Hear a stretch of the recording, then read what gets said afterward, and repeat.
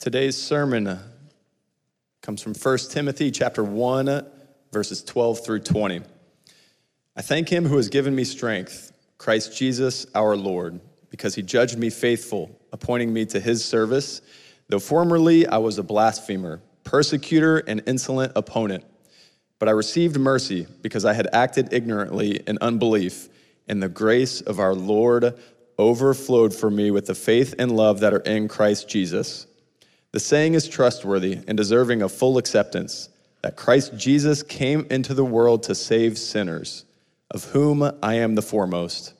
But I received mercy for this reason, that in me, as the foremost, Jesus Christ might display his perfect patience as an example to those who were to believe in him for eternal life. To the King of the ages, immortal, invisible, the only God, be honor and glory forever and ever. Amen. This charge I entrust to you, Timothy, my child, in accordance with prophecies previously made about you, that by them you may wage the good warfare, holding faith and a good conscience. By rejecting this, some have made shipwreck of their faith, among whom are Hymenaeus and Alexander, whom I have handed over to Satan, that they may learn not to blaspheme.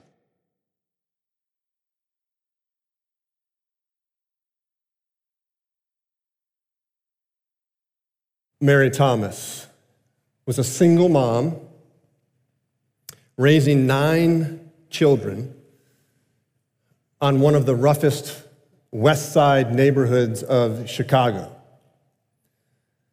7 of her children were boys who were constantly stretching and challenging her authority and patience.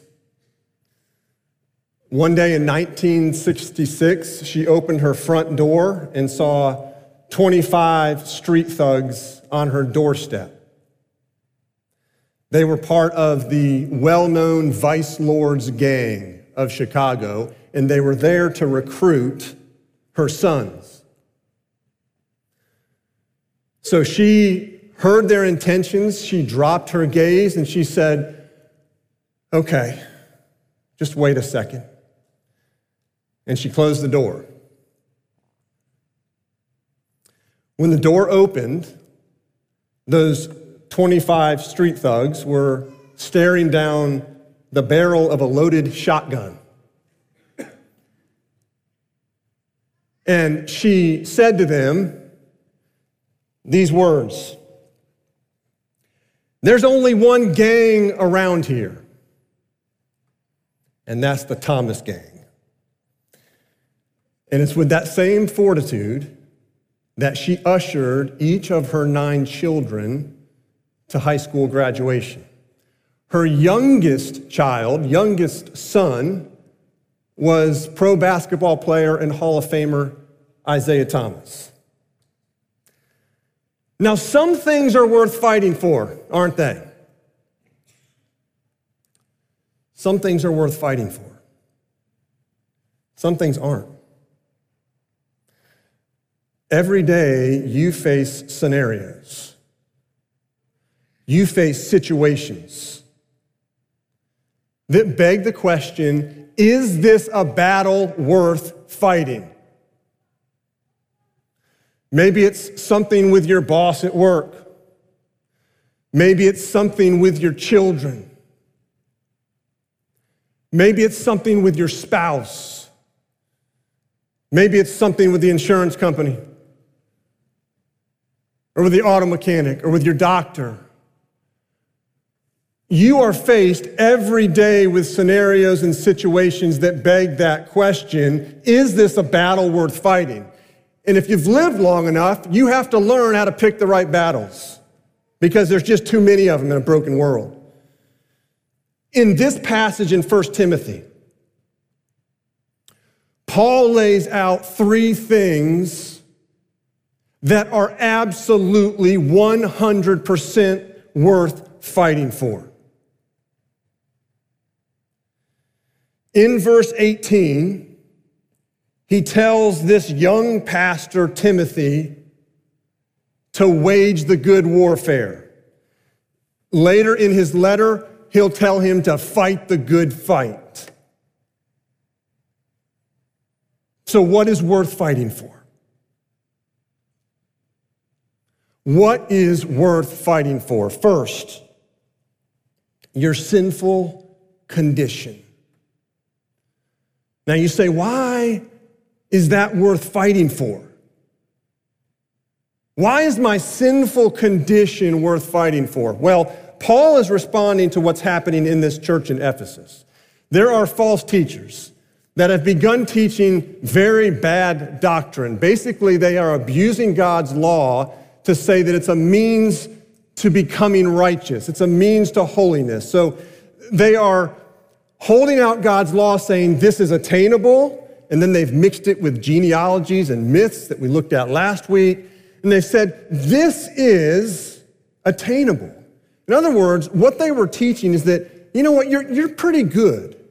You're actually pretty good, and with enough effort and understanding, you can become even better. You can attain to God's law, you can measure up, and you can enter this new level of spirituality. That's what was being taught in this church. The natural drift of the human heart is to fight for your goodness and your worthiness, not your sinfulness. That is the natural drift of the human heart, is to fight for your goodness, to fight for your worthiness, not for your sinfulness. In other words, the natural drift of the human heart is to fight for how good you are, not how bad you are. And that's what was happening in this church. How does Paul respond to these teachers? Well, he fights for his sinful condition. Verse 12. I thank him who has given me strength, Christ Jesus our Lord, because he judged me faithful, appointing me to his service. He's referring there to his conversion when Jesus met him on the Damascus road, when Jesus gave him strength and appointed him to service. Verse 13, though formerly I was a blasphemer, persecutor, and insolent opponent, but I received mercy because I had acted ignorantly in unbelief. Paul doesn't mince words about who he was before he met Jesus. He doesn't mince words. In fact, he's not arguing that he's better than these false teachers in Ephesus. He's arguing that he's worse. He says, I was a blasphemer, which means saying God isn't God. He rejected Jesus. He rejected God in the flesh. He was blaspheming. He was a persecutor, so you take his blasphemous character and now you combine it with physical force issued against people that he thought were violating God's commands and God's will. Then he says he was an insolent opponent. The word insolent means to be a violent insulter. And the word insolent comes from the root word hubris, which means pride. Right? Prideful, arrogant people can oftentimes turn violent on those who oppose them. And that's exactly what Paul had done. He was a frightening, violent enemy. He was a callous, pious, self-righteous, bigoted murderer, hell-bent on making sure that this movement of new Christ followers would be extinguished. And on top of all that, it says he acted ignorantly in unbelief, which means that Paul had a massive blind spot. He actually thought he was serving God. He thought he was helping God when he threw these Christians in prison and voted for their death. Some of the most violent human atrocities have been committed by people enforcing religious traditions in their own light and understanding. And that's what Paul did. Now, you might say, yes, that's who Paul was, but he's met Jesus now. He's in Christ, so certainly now he's a better man. He's better than these false teachers. Listen to how Paul describes his sinful condition in verse 15. The saying is trustworthy and deserving of full acceptance, that Christ Jesus came into the world to save sinners, of whom I am the foremost. Paul doesn't say, of whom I was the foremost. He says, of whom I am, present tense. Paul's not saying I was the worst of sinners, but now I'm cleaned up and really good. He says, no, I am the worst of sinners, present tense. John Duncan taught Hebrew at New College in Edinburgh, Scotland in the 1800s. He was at a church service where communion was being served. And he was feeling that day very personally unworthy, overwhelmed by his sin, overwhelmed by his guilt. And so when the bread and wine came by, he let them pass. And then he watched this girl in the congregation do the same thing. The elements came by and she let them pass, and then she began to weep. And it was that moment of watching her weep where he was reminded of the truth that he had forgotten. And so in a very loud whisper that those in the congregation could hear around, he said to her, he said, take it, it's meant for sinners. And then he himself partook. Augustine in 400 AD said this, my sin was all the more incurable because I did not think myself a sinner.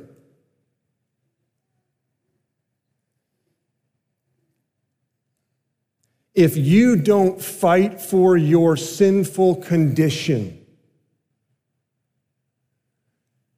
then you will begin to think really well of yourself and really good of yourself. You'll begin to excuse sin or to justify it. If you don't fight for your sinful condition, you will think yourself good and you will no longer need Jesus. That's why I believe that one of the devil's primary tactics is to convince you that you're good. Because if the devil can convince you that you're good, then you don't need Jesus anymore.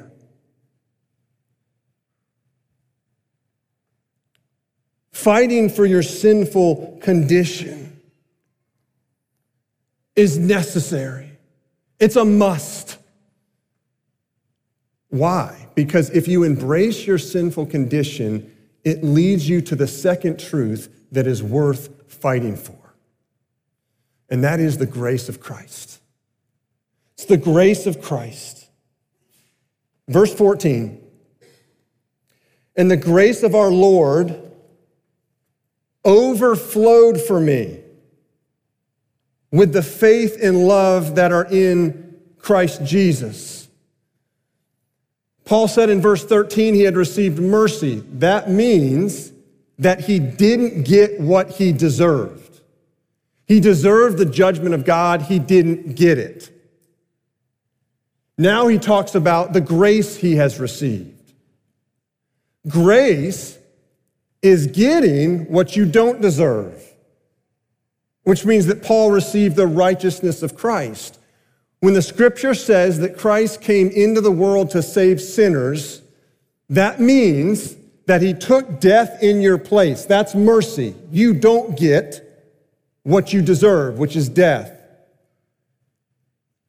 And he extends grace, which means you get his righteousness, his perfect record, though you don't deserve it. That's what it means to receive mercy and grace. That's what it means to be saved by Christ. He takes death for you. He gives you his righteousness. That's mercy, and that's grace. But note here what Paul says about this grace. Paul says, it overflowed for me. It overflowed. That means abundance. There was an artist who submitted to an exhibition one time a painting of Niagara Falls. But when he submitted it, he didn't put a title on the painting. And so the gallery gave the painting a whimsical title. more to follow. More to follow. With God's grace, there is always more to follow. Martin Luther says this about the overflowing nature of God's grace. Just as the sun is not darkened by the whole world enjoying its light, and could indeed light up 10 worlds, just as 100,000 lights might be lit from one light and not detract from it. Just as a learned man is able to make 1,000 others learned, and the more he gives, the more he has, so is Christ our Lord, an infinite source of all grace. So that if the whole world would draw enough grace and truth from it to make the world all angels, yet it would not lose a drop. The fountain always runs over full of grace. You say, is that really true? Romans 5. Now the law came in to increase the trespass, but where sin increased, grace abounded all the more. So that as sin reigned in death, grace also might reign through righteousness, leading to eternal life through Jesus Christ our Lord. There is more than enough grace to cover your sin. The question is why? Why? Why is there more than enough grace to cover your sin? Because the overwhelming or the overflowing grace of Christ is born out of his character. The overflowing grace of Christ flows out of who he is. Out of his character. And what is the character of Christ? Verse 16. But I received mercy for this reason, that in me, as the foremost, Jesus Christ might display his perfect patience as an example to those who were to believe in him for eternal life. Paul's conversion story is to be an example of the perfect patience of Jesus Christ. Now, when you think of the attributes of Christ, is patience one of them? Because patience is actually one of God's signature attributes or characteristics. In the Old Testament, we see it with the refrain over and over, slow to anger. Slow to anger. That's patience. It's spoken of in Romans 3:25. Christ Jesus, whom God put forward as a propitiation by his blood. That word propitiation just means a wrath-removing sacrifice to be received by faith. This was to show God's righteousness because in his divine forbearance, that's patience, in his divine patience, he had passed over former sins. Now, what does it mean that he passed over former sins? That does not mean that God just swept sin under the carpet. It means that he stored up his righteous wrath against it. Like water that is building behind a dam. That's what was happening in the Old Testament. Because if you read it, there was plenty of sin. And so God's wrath was being stored up behind this dam until Jesus hung on the cross, at which point God destroyed the dam and the flow of wrath came down on his beloved son instead of you and me. Now, the reason I think this is so important to get is because one of the stereotypes of God, kind of one of the just more common general stereotypes of God, is that he's capricious. He's an angry God. He's got a quick trigger. He loses his temper. And yet, if you read the entire Old Testament as a whole, and don't cherry pick stories here and there, but you read it as a whole, what you're left with at the end is how in the world do his people, Israel, how are they still standing? After all their sin, all their rebellion, all their lack of gratitude, all their whining, all their complaining, that's the Old Testament. And yet they're still standing. Why? because God's patient. And he didn't sweep their sin under the carpet. He just stored up his wrath so that it could be poured out on his son Jesus instead of his children. God is slow to anger. Christ is perfectly patient.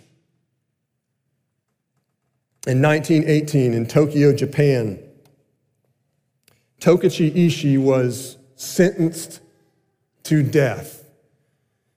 He was guilty of murder, numerous murders. He was a renowned criminal, renowned murderer. He was an angry man. He was a hated man. He himself hated. In fact, when he was in prison awaiting the sentence, his anger and his hatred flowed out in his attack of a prison guard. And as a result of him attacking the prison guard so violently, he was bound, he was gagged, he was hung from the ceiling with his toes barely touching the ground. Prior to being sentenced to death, he was given a New Testament by two missionaries, a Miss West and a Miss McDonald. And that was the beginning of what would result in him coming to know Jesus Christ. And as he was in prison, as he was sentenced to death, after coming to Christ, he said that was a fair punishment for what he had done. His death sentence was a fair punishment. And as he was being visited by Miss West, she directed him to read 2 Corinthians chapter 6, verses 8 through 10, which deal with suffering. And there's a particular phrase in that passage that Tokichi had really rested on and come to grips with. And it was a line that says, "Poor, yet making many rich." And he wrote this referring to that poor yet making many rich. "This certainly does not apply to the evil life I led before I repented. But perhaps in the future, someone in the world may hear that the most desperate villain who ever lived repented of his sins and was saved by the power of Christ, and so may come to repent also. Then it may be that though I am poor myself, I shall be able to make many rich." Tokichi died on the scaffold in great humility, and his last words were, "My soul purified today returns to the city of God." Now here's the question. What kind of posture does Christ's overflowing grace and perfect patience produce? And by posture, I'm going to speak of just two postures. A lean in posture and a lean back posture. Lean in, lean back. I just recently heard just a sad story of a young girl who was at her mother and stepdad's house. Her mother had divorced, she had remarried, they had just had a baby. And this girl was, late elementary school. And one day before dinner, she said to her mom, and potentially in maybe the not most respectful tone, she said, "Mom, I'm feeling left out. Ever since this baby's been born, no one's been giving me any attention. All the attention is going to this baby." This was a subtle cry for help from this girl. She was sent to her room without dinner.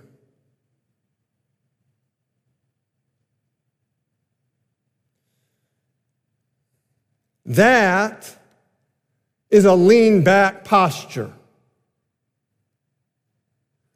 My arms are crossed, and I'm going to lean back until you give me a reason to lean forward. Now, some of you may have grown up in that kind of environment. where all the posture you saw was arms crossed, lean back, you better do something that will cause me to lean forward to you.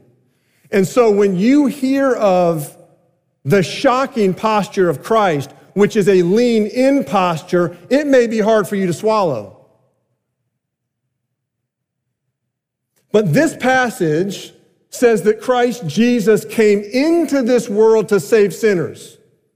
Not people who had earned his presence or his eye, but sinners.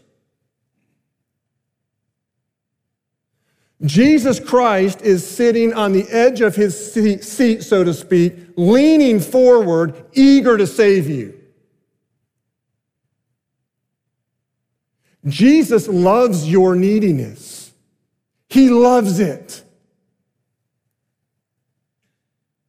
The lean back posture has no room for neediness. Jesus' posture is, I love your neediness. I love when you cry to me for help.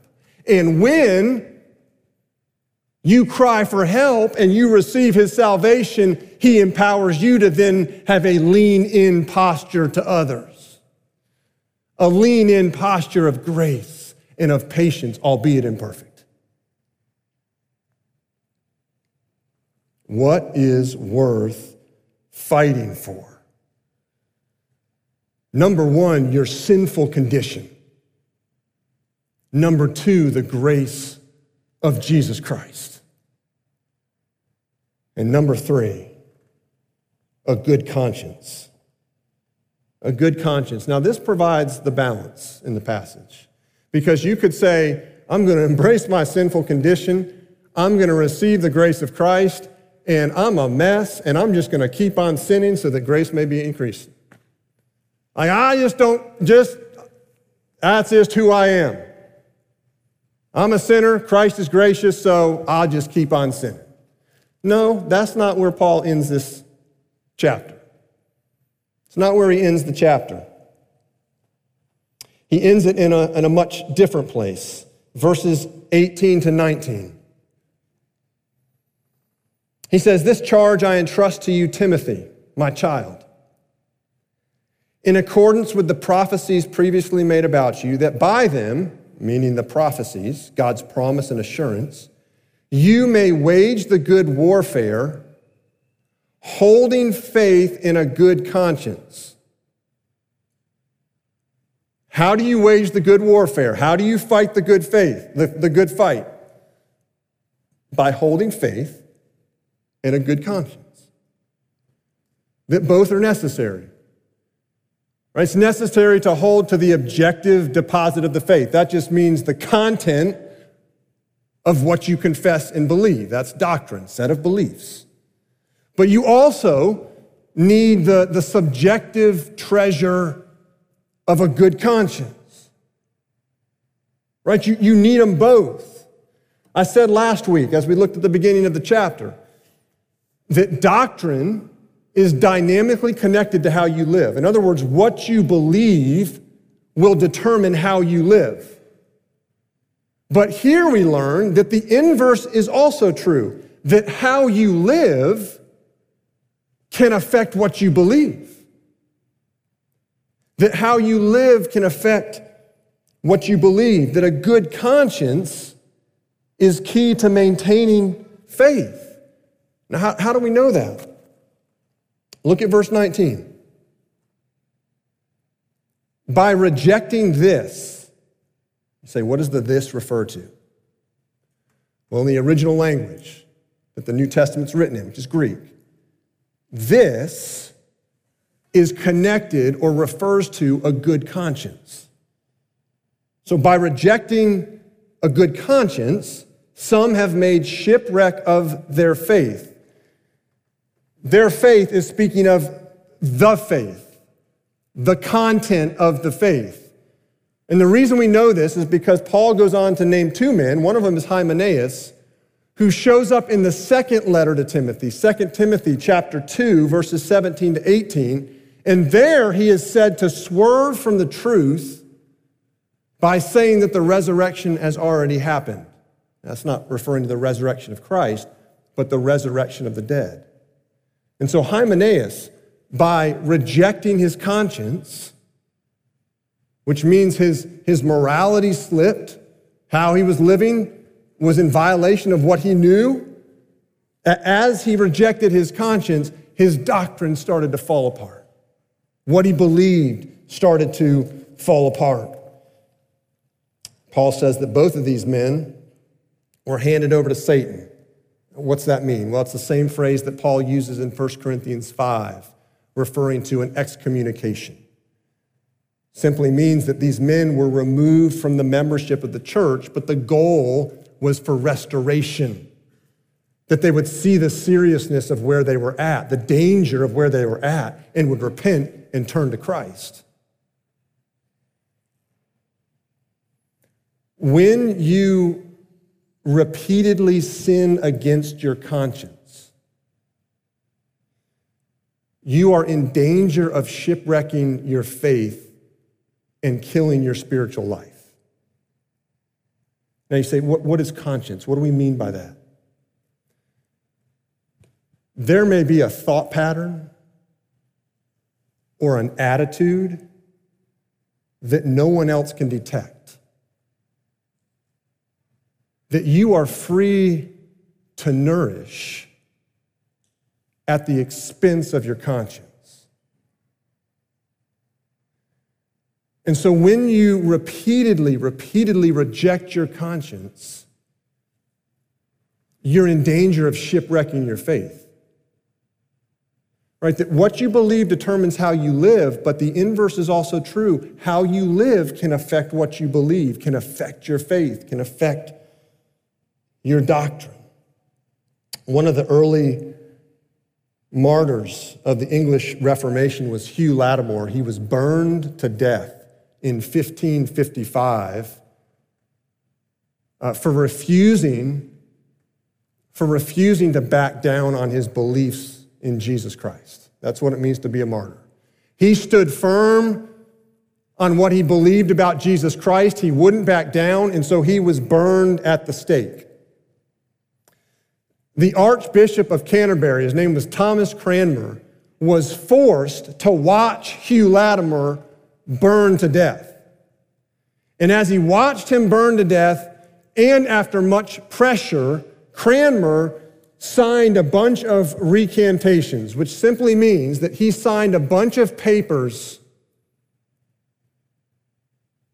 that were against what he knew and believed about Jesus Christ. And he did it out of fear. He wanted to save his life. About a year later, when Cranmer was being brought up for execution, he had regained his courage. And so he regained his courage. Instead of repeating and affirming his recantations, he rejected them. He boldly affirmed the truth about Jesus Christ. He didn't back down. Why? Listen to what he said.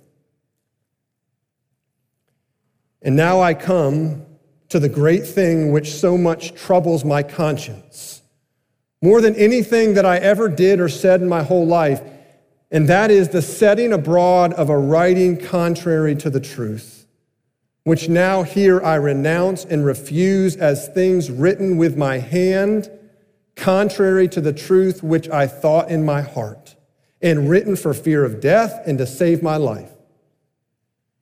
If it might be, and forasmuch as my hand has offended, writing contrary to my heart, therefore my hand shall be first to be punished.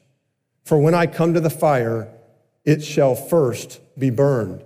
And the next day, when Thomas Cranmer was brought to the stake to be burned, he just without any hesitation, put his right hand in the fire and let it burn until it was a cinder before any of his body was injured. What power there is in faith and a clear conscience. What power there is, right, in holding to faith and a clear conscience. Why is your sinful condition, the grace of Christ, and a good conscience worth fighting for. Because it's your only hope to stay the course. It's your only hope to persevere until Christ returns or until he calls you home. Let's pray.